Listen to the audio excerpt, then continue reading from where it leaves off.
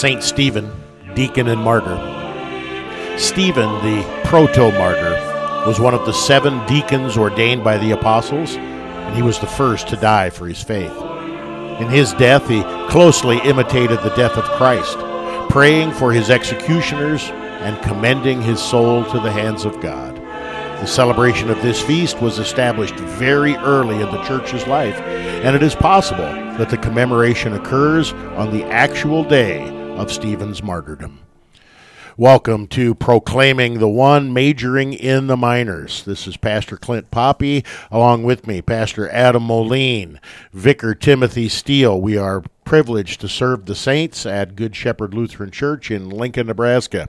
We're looking at the minor festivals in the church year, and today we are parking the car on December 26, the day that we remember and commemorate Saint Stephen, deacon and martyr. St. Stephen Day, that is not a day that is widely celebrated and recognized in the church. Pastor, why do you think that is? Well, it's probably because it's the day after Christmas, and so everybody is still hungover from the night before, and I don't mean necessarily alcohol-wise, but they're tired, they've traveled, they're with family and friends, they're taking down Christmas trees and putting away ornaments, right?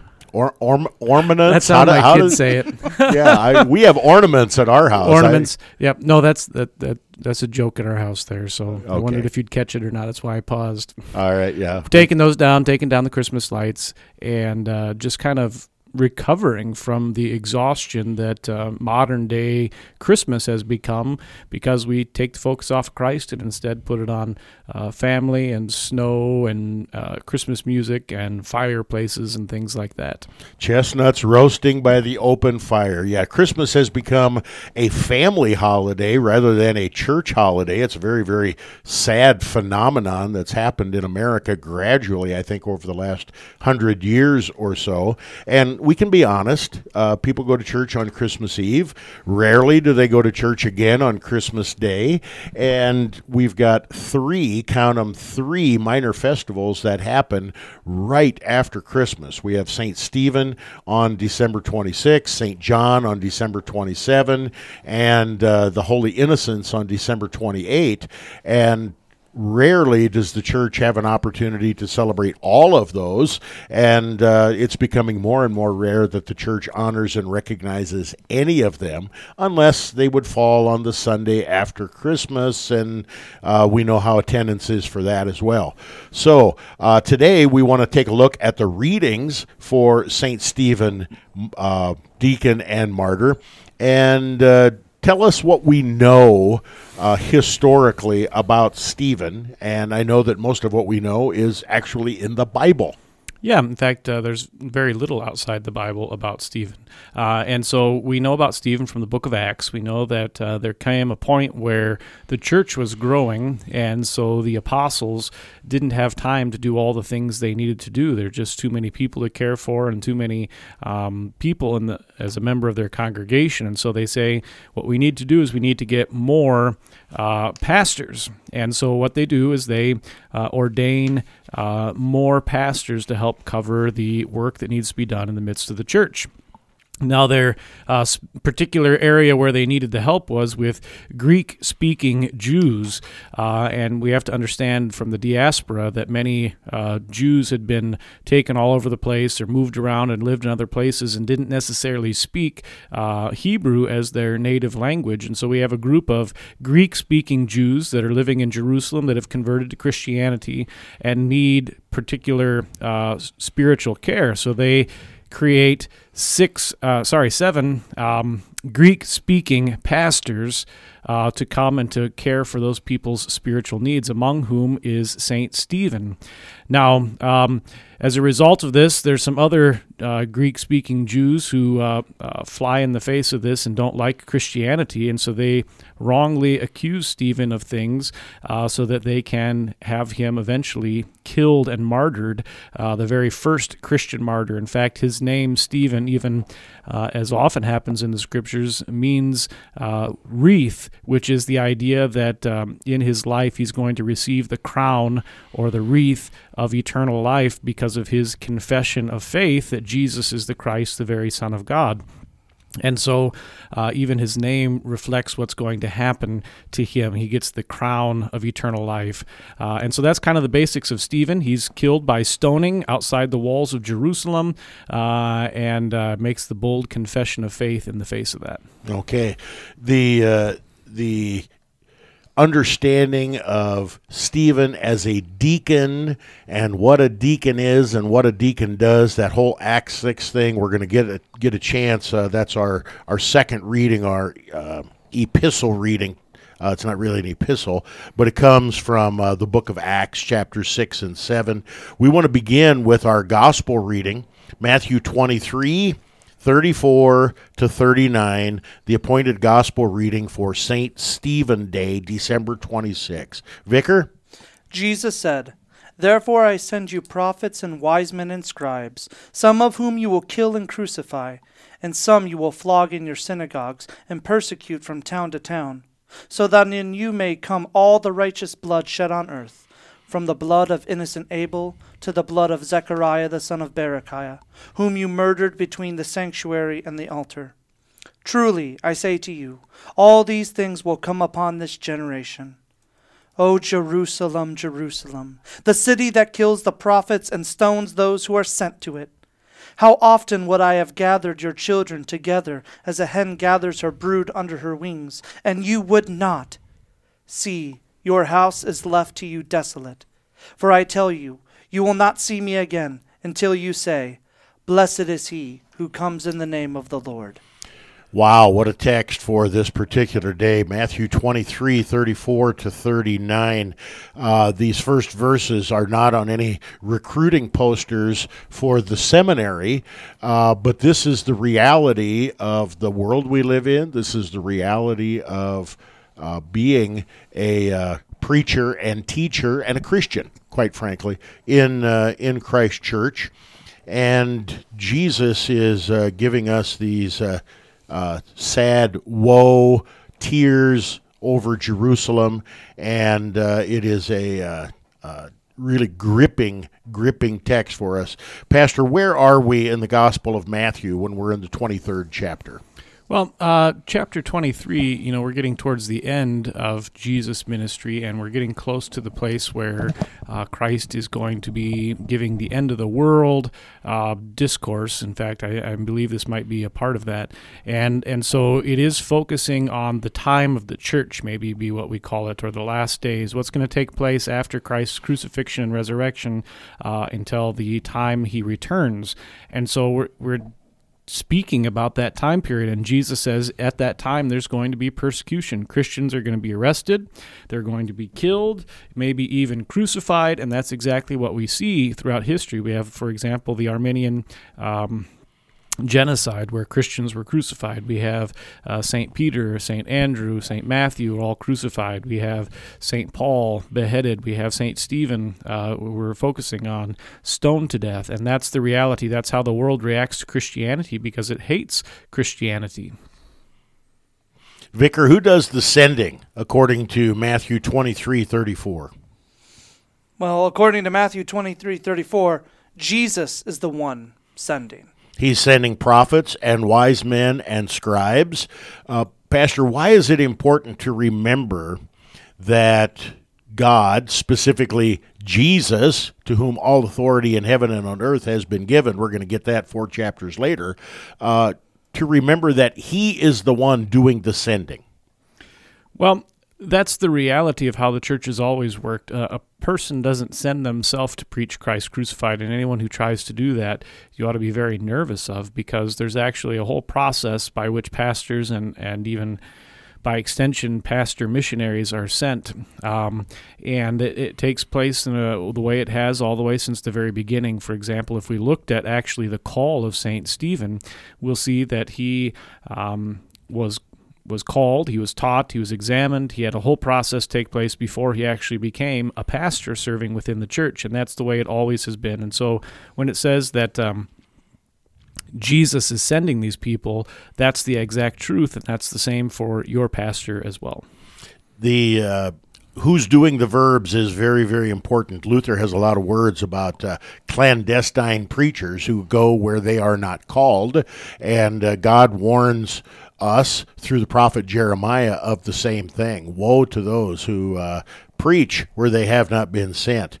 Now, when I see that Jesus predicts that some you will kill and crucify, some you will flog in your synagogues and persecute from town to town, when I read that, that seems to me exactly what happens to Jesus.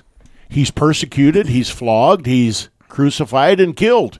Am I looking at this correctly, Pastor? Or is this some veiled reference to what's going to happen to Jesus? Well, it is a reference to what's going to happen to Jesus, and then by extension, all those who are martyred that believe in Christ. And so I think that's an important thing for us to consider, that if we ever do face persecution, or if we face even martyrdom, it is really, I don't know the right word, maybe a participation or a minor example of what really truly happened to Christ that is really important. And so in that way, in Stephen's martyrdom, in Peter's martyrdom, and perhaps our own martyrdoms, people actually are able to see not ourselves, but instead Jesus, which is the key. In verse 35, we have, so that on you may come all the righteous blood shed on earth, from the blood of innocent Abel to the blood of Zechariah, the son of Bechariah, whom you murdered between the sanctuary and the altar. Without getting into the history of that particular Zechariah and Abel, how does the righteous blood of these Old Testament martyrs come on me? Or as Jesus says, on you? How does that happen, Pastor? Well, in a way, it happens because the real blood that we should be covered up with is the blood of Jesus Christ that covers all of our sin. And if we reject Christ and even persecute those who believe in Christ, then that blood does not cover us. And as a result, all the blood of sin, all the guilt of sin is placed upon us as well. And so that's the way we're born into the world, sinful and guilty of sin. And without the forgiveness of Christ, it doesn't get taken away, and so it does cover us. It's interesting that we've got a lot of hymnody that talks about the righteous blood of Abel pleading to the skies. This blood that is shed, this righteous blood, points us forward to the ultimate sacrifice, the righteous blood of Jesus shed on the cross of Calvary. And a little bit later in Matthew, the Jews say, let his blood be on us and on our children. The blood of Jesus Christ is on you either for salvation or for condemnation, because that innocent blood of Christ was shed on Calvary's cross. Is that am I pushing that too much, Pastor? No, probably not enough, actually. I mean, that particular text oftentimes is said, look at the Christians from the very early day were anti-Semitic. And actually, I'd say those words aren't actually anti-Semitic. Actually, those are words of blessing for all of us as Christians. We're covered in the blood of Christ. His blood is upon us and upon our children in the waters of holy baptism, and that's how we're saved. And so it is a curse in the sense they don't understand what they're saying, but it's a blessing to us as Christians at the same time. All right, we need to take our first break. This is Proclaiming the One, majoring in the minors. Today we're looking at St. Stephen Martyr. Don't change that dial. We'll be right back. You are listening to KNNA LP 95.7 FM, Lincoln, Nebraska.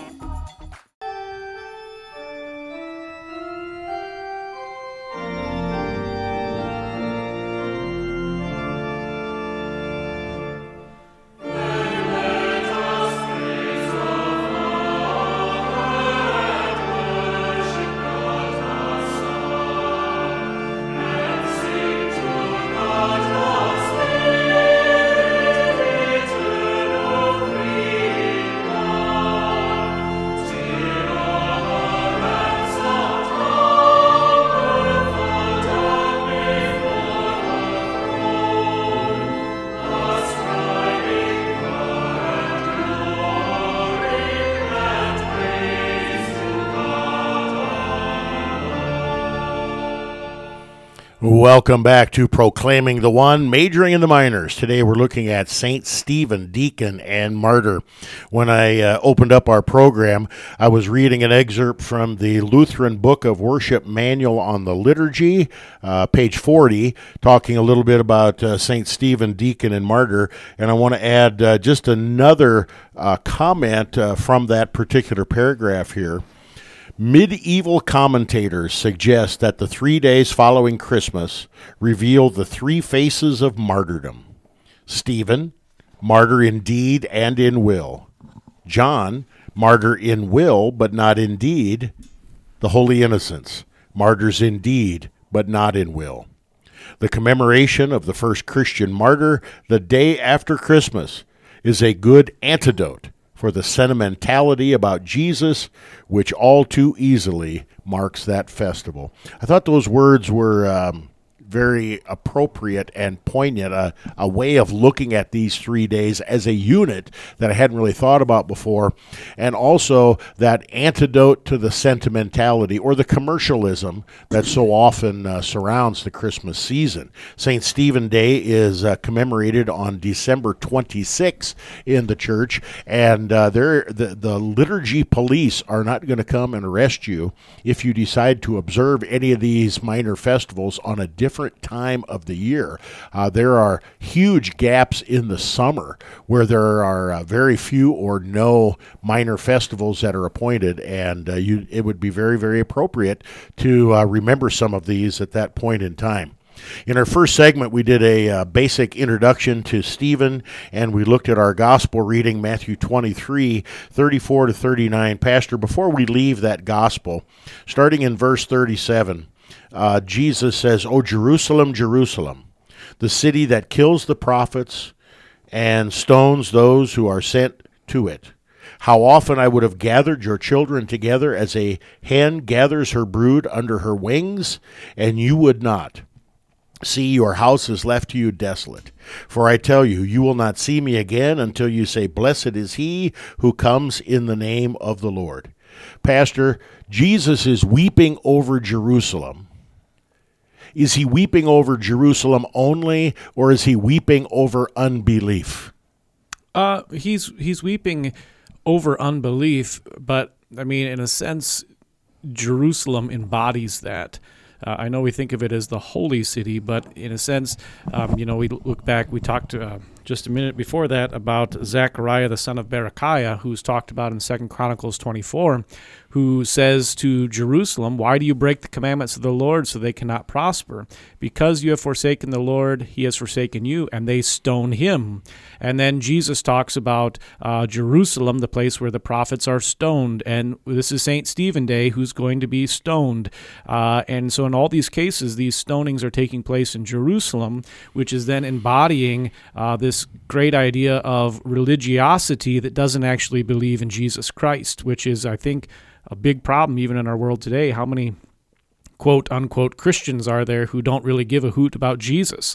And that's the thing then that Jesus is talking about when he says, you're so close, you're religious, you believe something, but it's not in me, and therefore you're lost. And by ending that with a reference to blessed is he who comes in the name of the Lord, that's certainly a Palm Sunday reference where he's talking about his entry into Jerusalem, his entry to die, and the same words that we sing in the Sanctus every divine service as we prepare to receive him who comes to us not riding on a donkey, but riding on bread and wine. I want to move on so we have a little more time to spend on Acts 6 and 7. I want to move on to our Old Testament reading at this point in time. Vicar, I hope you ate your Wheaties and did your lip exercises today, because this is as challenging a reading as you can get. 2 Chronicles 24, 17 to 22. Now after the death of Jehoiada, the princes of Judah came and paid homage to the king.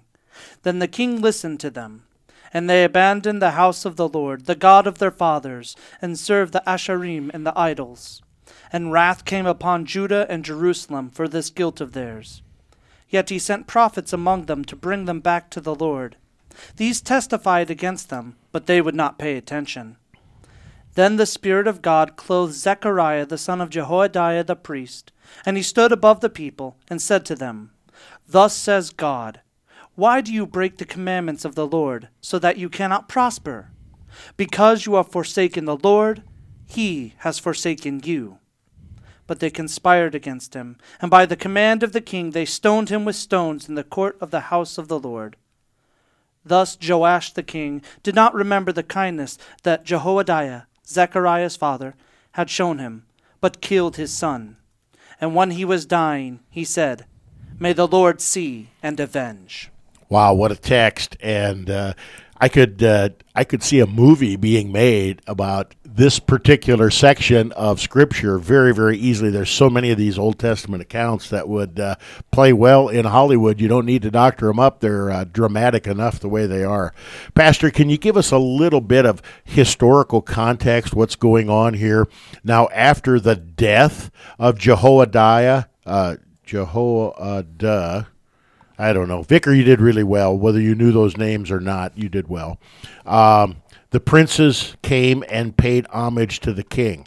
So we got one king dead and another king sitting on the throne. What's happening here? Yeah, so Jehoiada was a high priest of the kingdom of Judah, and so he's during the reign of Ahaziah, Athaliah, and Joash, he's the high priest. And so that kind of gives you a context of who he is and what's going on here. And so he dies, and it's during this time, too, that there begins to be, and I guess not begins, continues to be, a lot of false worship that's taking place. And so, for example, now in the Temple Mount, there's going to be a Asherah pole that's built, and a temple is going to have an altar to Baal in there next to the altar to the real God. And so all this false worship is taking place. And so God sends this man to go and to preach in the face of that and say, the things that you're doing are not correct. Right. You're breaking God's commandments. You can't prosper.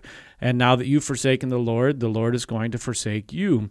And so this is taking place, it's probably in the 800s BC. Maybe to give it a context biblically, it would be a little bit before the preaching and teaching of the prophet Isaiah. And so that kind of gives you an idea of historically when this is taking place. Okay, so help me connect here is we've got in verse 20, the Spirit of God clothed Zechariah, the son of Jehoiada, the priest. And then we have in Matthew 23, verse 35, to the blood of Zechariah, the son of Berechiah, whom you murdered between the sanctuary and the altar. Are we talking about the same people here? Is this a different account? Help our hearers understand that. Yeah, no, it is the same account. There are those who would say it's different and we don't really know what's going on, or that Jesus made a mistake because the names are different. But we have to understand the way that the genitive works in these ancient languages. And so I could be Adam, son of Robert. That's my dad's name, Robert. I could also be Adam, son of Rex, which my grandpa's name. Even though I'm not my grandpa's son, I am descended from him. And the way that the language works in the Hebrew and in the Greek, the genitive construction is written in such a way that it can mean both of those. It just means you're descended from that family line. And so you usually go then to the name of the person that is most notorious, and that's the one you would be descended from within the last few generations, the one that is well known, maybe rather than notorious. And so it's the same person. Jesus is referring to that. And Berechiah is a person that is also in that family line, and Jehoiada is in that line, and Jesus is mentioning this here. Vicar, I hope you're paying attention, because this is better stuff than you're ever going to get at the seminary, because it is the actual practical application of a key text in Scripture that some people would just pass off, and rather than taking the words of the Bible seriously, sometimes so-called scholars play all kinds of word games, and that is not helpful in the church. That is not helpful for preaching and teaching to the people of God. Right. So basically, we have the people who are forsaking the Lord. The Israelites, the Judahites. The Israelites, the Judahites are forsaking the Lord. The king is in on it. Yep. God raises up a prophet to call them back in repentance. The king and the people don't want to listen. In a nutshell, that's basically what's happening here, Pastor. Am I right? That's exactly the case. Okay, so these testified against them, but they would not pay attention. Vicar, you've only been doing this for a short time, but people preaching the truth of God's word and the hearers not paying attention. Is that limited to the time of 2 Chronicles, or is that something that you're seeing and that we continue to see today? It's certainly not limited to the time of 2 Chronicles. I mean, if you want to strictly stay within the biblical text, there's a lot more of the Bible that talks about the people of God not listening through the Old Testament into the New Testament. And even today, there are plenty of people in every corner of the church that don't pay attention out of apathy or laziness, or that don't listen in the sense that they bristle against God's word and they don't want to receive it for what it is, whether it's law or gospel for them. The Zechariah, he preaches faithfully. He's sent by God. Verse 21, one of the saddest verses in all of Scripture. But they conspired against him, and by the command of the king, they stoned him with stones in the court of the Lord's house. Pastor, this is as tragic as it gets, and yet Zechariah here in 2 Chronicles 24 is a picture of Christ.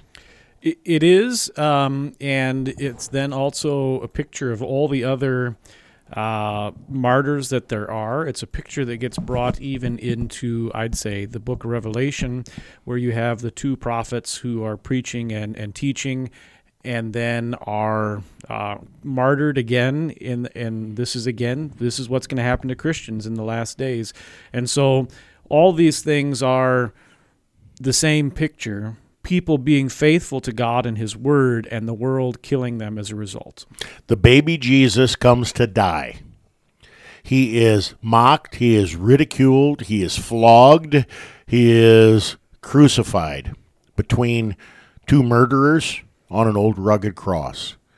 He does this for you and for me and for the life of the world. And Christians, and certainly faithful preachers and teachers, can expect the same kind of treatment. And yet we do it gladly and willingly, because the word of the Lord and the forgiveness he brings is sure and certain. We need to take a break. This is Proclaiming the One, Majoring in the Minors. We're looking at St. Stephen Martyr Day. When we come back, we're going to take a look at Acts 6 and 7. Don't change that dial. You are listening to KNNA-LP 95.7 FM, Lincoln, Nebraska.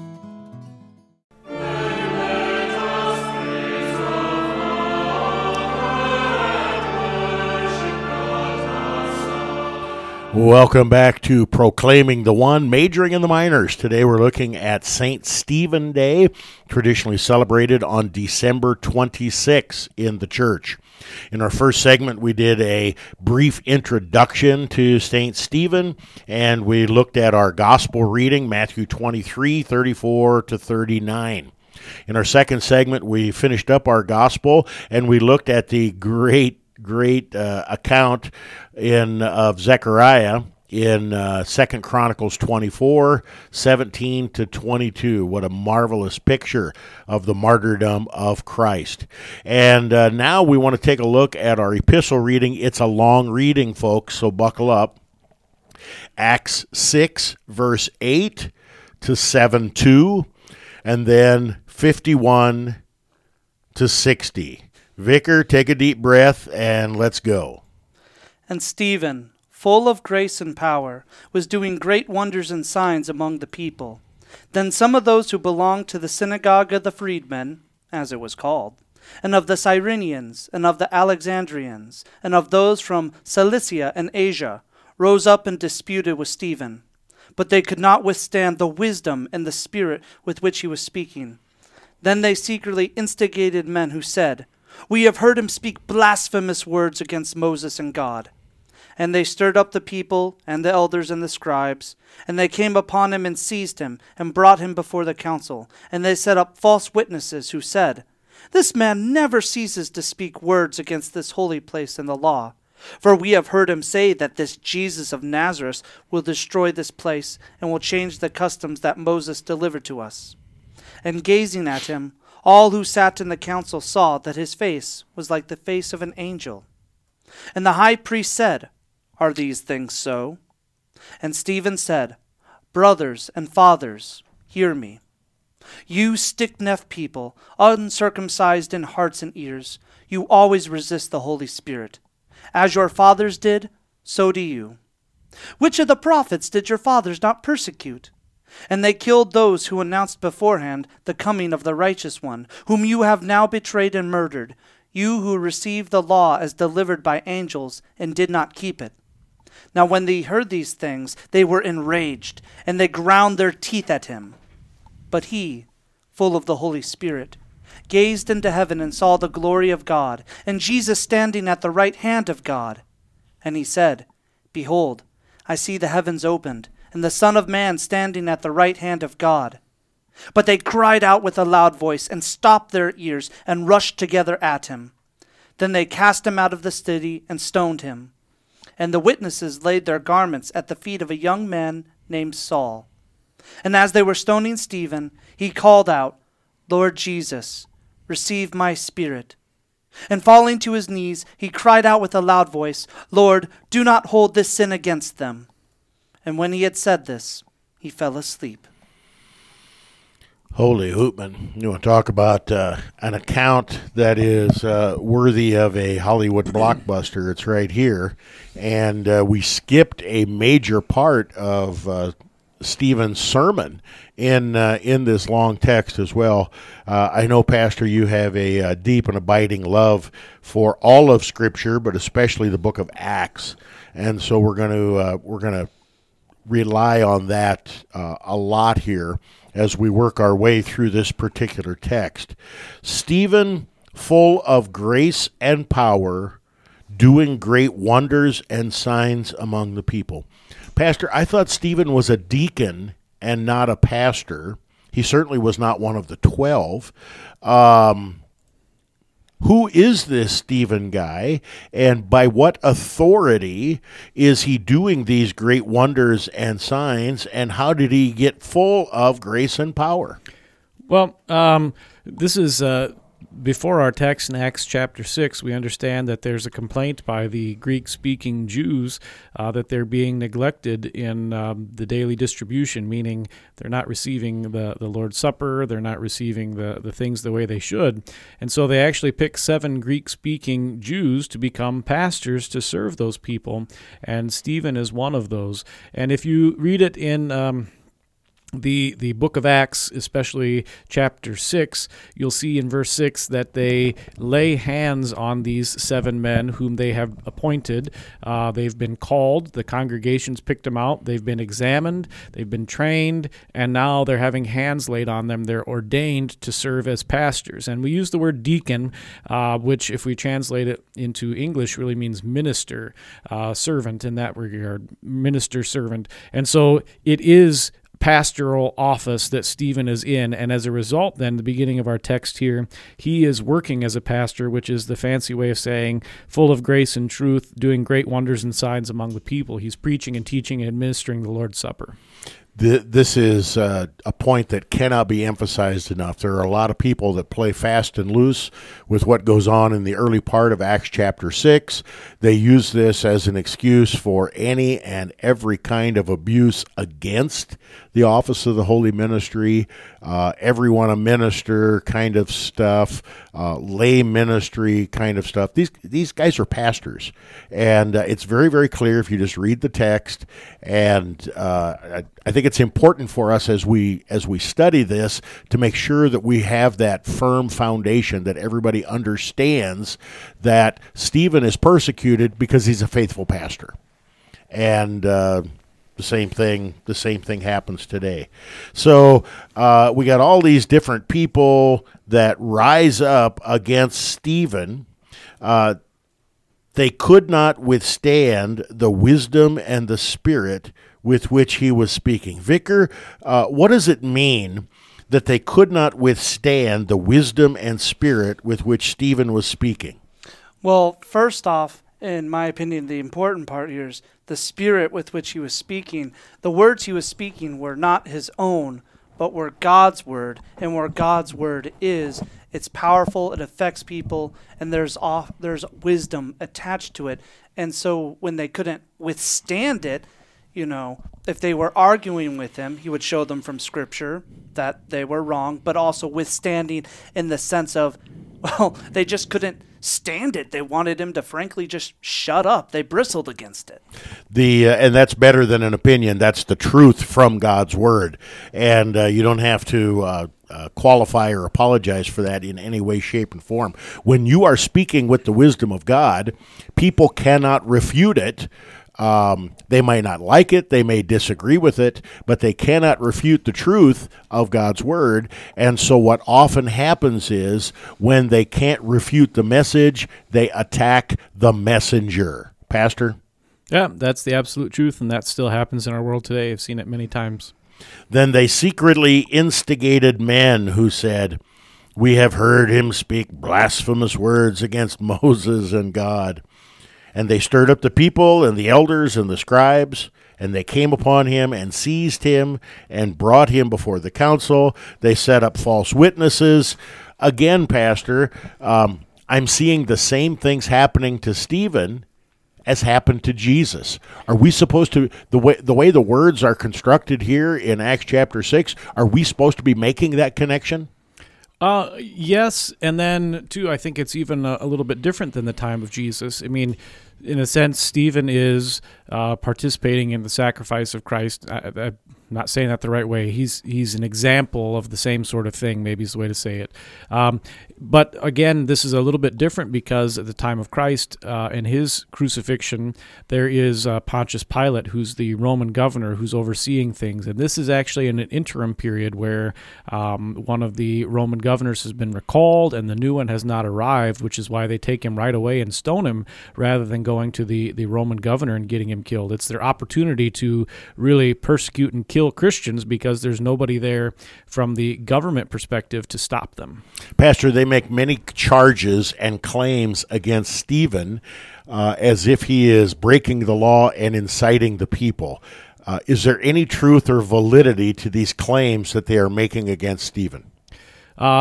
No, and that's the part that we miss in our text that unfortunately gets left out. When he's accused of this, St. Stephen preaches a sermon where he goes through step by step all of the Old Testament and says, look, this is the stuff that happened, and this is how it all finds its fulfillment in Jesus. And so I'm not going against Moses or the Scriptures.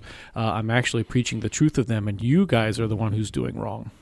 Could it be said that they were correct in one charge simply because they didn't understand the theology and believe in Jesus, but the one charge that they make is changing the customs that Moses delivered to us? There's a pretty significant change that takes place with the customs that Moses delivered simply because of the death and resurrection of Christ, right? Well, I mean, animal sacrifices and these kind of things. In a sense, those things do not need to take place any longer, but it's not that Christ came and just told them they needed to stop being Jewish in their nature. Rather, he said, here's the fulfillment of all of it. And so, again, it's taking the worst construction on it, which is a violation of the Eighth Commandment. And this is a debate then, too, even with circumcision. It's not that you have to stop circumcising, but you don't have to require it anymore. And that's the debate for, like, the book of Galatians, for example. Okay, and so when you don't understand who Jesus is, what he has accomplished, why he came, that his life, death, and resurrection are for you for the forgiveness of sins, you can come up with all kinds of wacky things like let's go to Israel and rebuild the temple and reinstitute animal sacrifices. This Christian restorationism, Zionism nonsense that you hear late at night on TV, it's really the same kind of misunderstanding, and all of this is taking place. There is no political authority to stop it. The church leaders are encouraging it. And there's a curious verse here, Pastor. Verse 15, 16. And gazing at him, all who sat in the council saw that his face was like the face of an angel. What's that all about?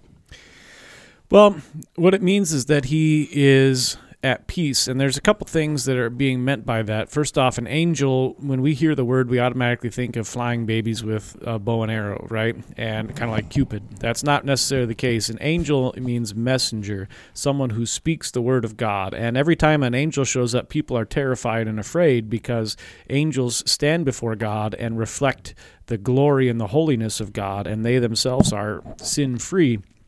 And so when it says that his face is like that of an angel, it's indicating, first off, his message is from God, and now he, like the angels, is standing before the presence of God and able to see what's really going on in heaven. And that's what he himself confesses, right? I see Jesus there in heaven.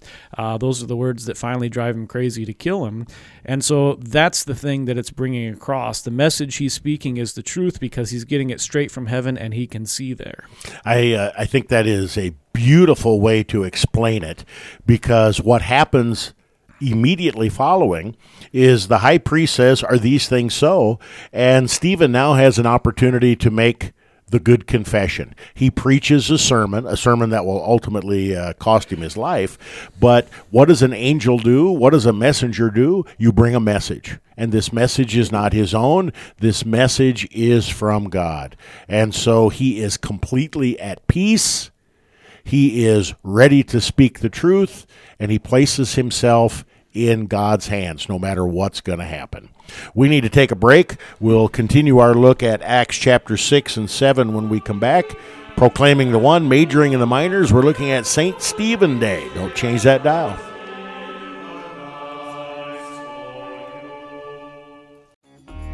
You are listening to KNNA LP 95.7 FM, Lincoln, Nebraska.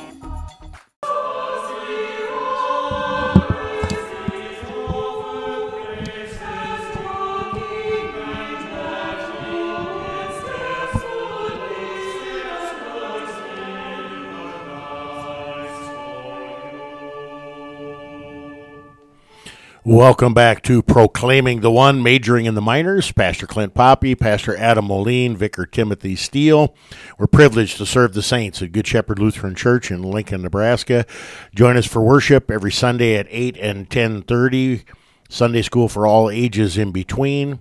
Wednesday evenings year-round at 6:30.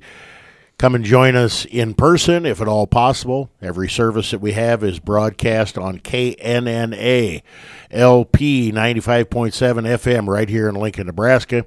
And check out our radio website, thecross957.org. Download the app. Go to our church website, goodshepherdlincoln.org. Or you can check out a plethora of podcasts and archived programs. Hey, Faye, what is a plethora? Yeah, you can check those out. Just do a simple search on KNNA Theological Programming. Pastor Moline's sermons are at With Intrepid Voice. Intrepid Heart. It's With Intrepid Heart. words right from the Lutheran Confession. Yeah, I get that goofed up all the time. With Intrepid Heart. And Pastor Poppy's sermons, all kinds of stuff out there. I would love to have your feedback. We're taking a year with Proclaiming the One now, looking at the minor festivals, a few occasions and commemorations in the church year. St. Stephen is traditionally celebrated on December 26th. In our first segment, we did an introduction. We looked at Matthew 23, 34 to 39. Second segment, 2 Chronicles 24, 17 to 22. The epistle reading, or the second reading, Acts 6 to 8 through 7:2, and 51 to 60 is a little bit longer. And so we're going to spend the third and fourth segments of this particular program on this text. Okay, Pastor, so we've got Stephen, who's a pastor.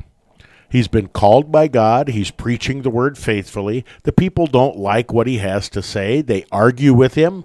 When they can't win a theological argue with him, they plot and scheme and cook up all kinds of false stories against him. They drag him before the council. False witnesses come forward, and things are looking pretty bleak for our old buddy Stephen, and yet he's calm. His face is like that of an angel. The high priest says, "Are these things so?" And so the bulk of chapter 7 is the sermon that Stephen preaches. And we're going to look at a little bit of the end of the sermon, the text here that's left for us to look at. But, Pastor, you made reference to this earlier.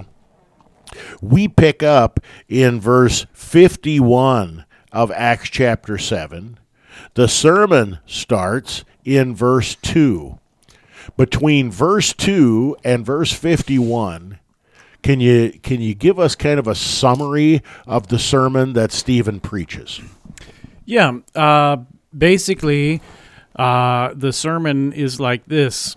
There once was a guy named Abraham who left his home and traveled into a land promised to him by God, and the man Abraham was given the covenant of circumcision. He had a son named Isaac. Isaac had a son named Jacob. God promised through all these people that there would be a Savior, and Jesus is that Savior. It goes on then, too. It talks about Moses, because that's the accusation. You blasphemed against Moses. Moses came. God told Moses to take the people out of the land of Egypt into the land promised. And Christ is the fulfillment of all these things that took place in the Old Testament. That's essentially his sermon. The Old Testament is true. It really happened. I believe it happened. And Christ is the fulfillment of it. Okay, so sounds like a pretty basic walk through the Old Testament law gospel sermon. Lutheran, yeah. Yeah. Stephen was a Lutheran. It's indisputable. Okay, so Vicar, what I want you to read is starting with "Brothers and fathers, hear me," the end of verse 2, and then I want you to read 51 through 53, which are the last few verses of the sermon. And Stephen said, "Brothers and fathers, hear me. You stiff-necked people, uncircumcised in hearts and ears, you always resist the Holy Spirit. As your fathers did, so do you. Which of the prophets did your fathers not persecute? And they killed those who announced beforehand the coming of the righteous one, whom you have now betrayed and murdered, you who received the law as delivered by angels and did not keep it." Pastor, this is some pretty harsh law that Stephen is preaching here. When he calls the people stiff-necked and uncircumcised in heart and ears, what's he saying? Well, stiff-necked has to do with the fact that they're stubborn in rejecting and not listening to what the Word says, the Word he's just preached. But then the uncircumcised in heart and ears is a reference to not having faith. And so the two things he's really saying is you don't listen to the Word, and as a result, you don't have faith in the real God. He points out that their forefathers persecuted the prophets that God sent.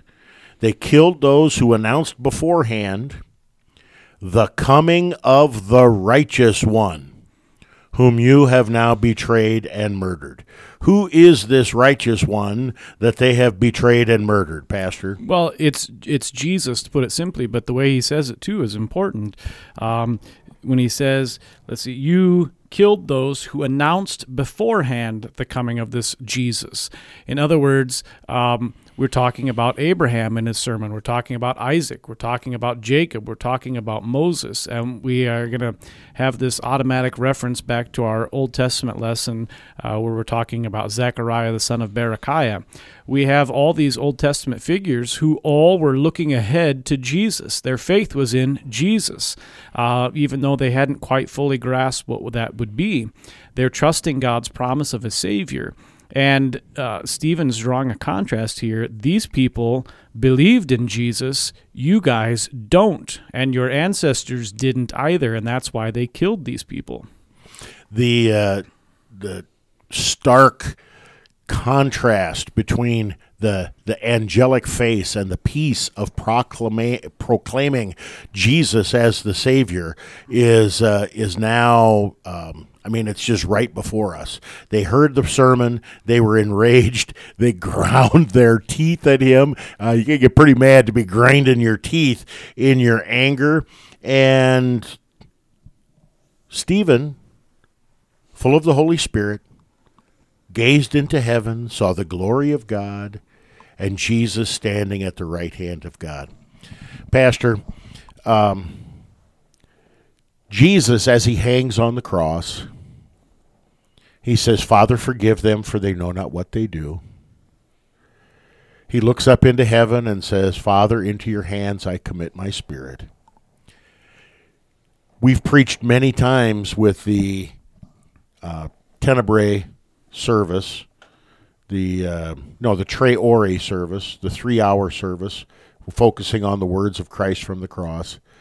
And we've talked about how Jesus teaches us how to die. Jesus teaches a Christian how to die. It certainly appears to me that Stephen understood and put into practice exactly what Jesus was teaching. Is that a fair way to look at this text? Yeah, it definitely is, especially when you see Stephen's words here right before he is killed. He says, Lord Jesus, receive my spirit, which is, Father, into your hands I commend my spirit, the same words that Jesus kind of says. And so in a way, that's the same way we Christians are all trained to die, confessing Christ on our lips, looking to Christ with our faith, and knowing that this terrible thing that we're about to experience and go through, Christ has provided the solution and the way through for us. And that's the great comfort that we have. And I think lately we've really lost sight of that a lot. We've become so obsessed with not dying, as if Christ hasn't provided the ultimate solution for it. You know, we have this big debate about vaccines, right? We need to take the vaccine. We need to do it now as ASAP because we think that will stop us from dying. It won't. It might put it off for a while. It might not. We don't know yet, right? It might speed it up. But the real thing we need to have faith in is that the solution for death, no matter when it happens or how it happens, is Jesus, crucified and risen to take away the sin of the world. No human being, by their own strength and power, can, while they are being killed by the mob, say, Lord, do not hold this sin against them. That goes against the very fiber of our being. It is impossible for us to forgive those who hate us, to forgive those who persecute us, to forgive those who are killing us, apart from the Holy Spirit at work in us. Is that too strong a statement, Pastor? No, I think that, I think our Christian nature, created by the waters of holy baptism, by the call, gathering, enlightening, and sanctifying of the Holy Spirit, that Christian nature does want to forgive the same way that we've been forgiven. But we have that sinful nature that is terrified of death, that's always kicking and screaming. And if I tried to hold your head underwater, you wouldn't just sit there patiently and take it. In the same way, our sinful nature is terrified of death and wants to fight it and do all these things. It's only that Christian nature that's created by God and made alive by God that is able to do that the right way. Grace upon grace, strength upon strength. When he had said this, he fell asleep. He did not fall asleep, folks, like you and I fall asleep when we're tired at night. He died. He died. And Scripture talks this way because when we sleep, what happens in the morning? You wake up. And the hope of every Christian is the resurrection of the flesh on the last day.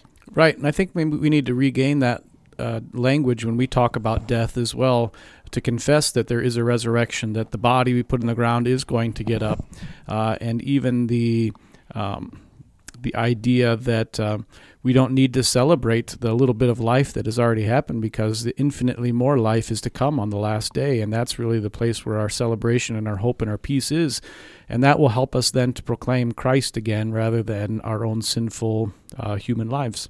Amen. At the end of verse 58, Luke, under the inspiration of the Holy Spirit, introduces us to Saul. And we're going to hear a lot more about Saul because Saul doesn't stay Saul. God dramatically converts him, changes him into Paul, the greatest missionary preacher the world has ever known. We've got 3 or 4 minor festivals coming up that will talk about various aspects of Paul's life and ministry, and so we'll save that until then. But we have here in St. Stephen a wonderful example of a faithful pastor who preached the word in face of unbelievable persecution, and a Christian who teaches us how to die. Vicar, we want to bring things to a close by praying the collect of the day. Let us pray. Heavenly Father, in the midst of our sufferings for the sake of Christ, grant us grace to follow the example of the first martyr, Stephen, that we also may look to the one who suffered and was crucified on our behalf, and pray for those who do us wrong. Through Jesus Christ our Lord, who lives and reigns with you in the Holy Spirit, one God, now and forever. Amen. Amen. Amen. For Pastor Moline and Vicar Steele, I'm Pastor Poppy. Thanks for tuning in today. This is Proclaiming the One, majoring in the minors. We'll see you again next time. God's richest blessings in Christ.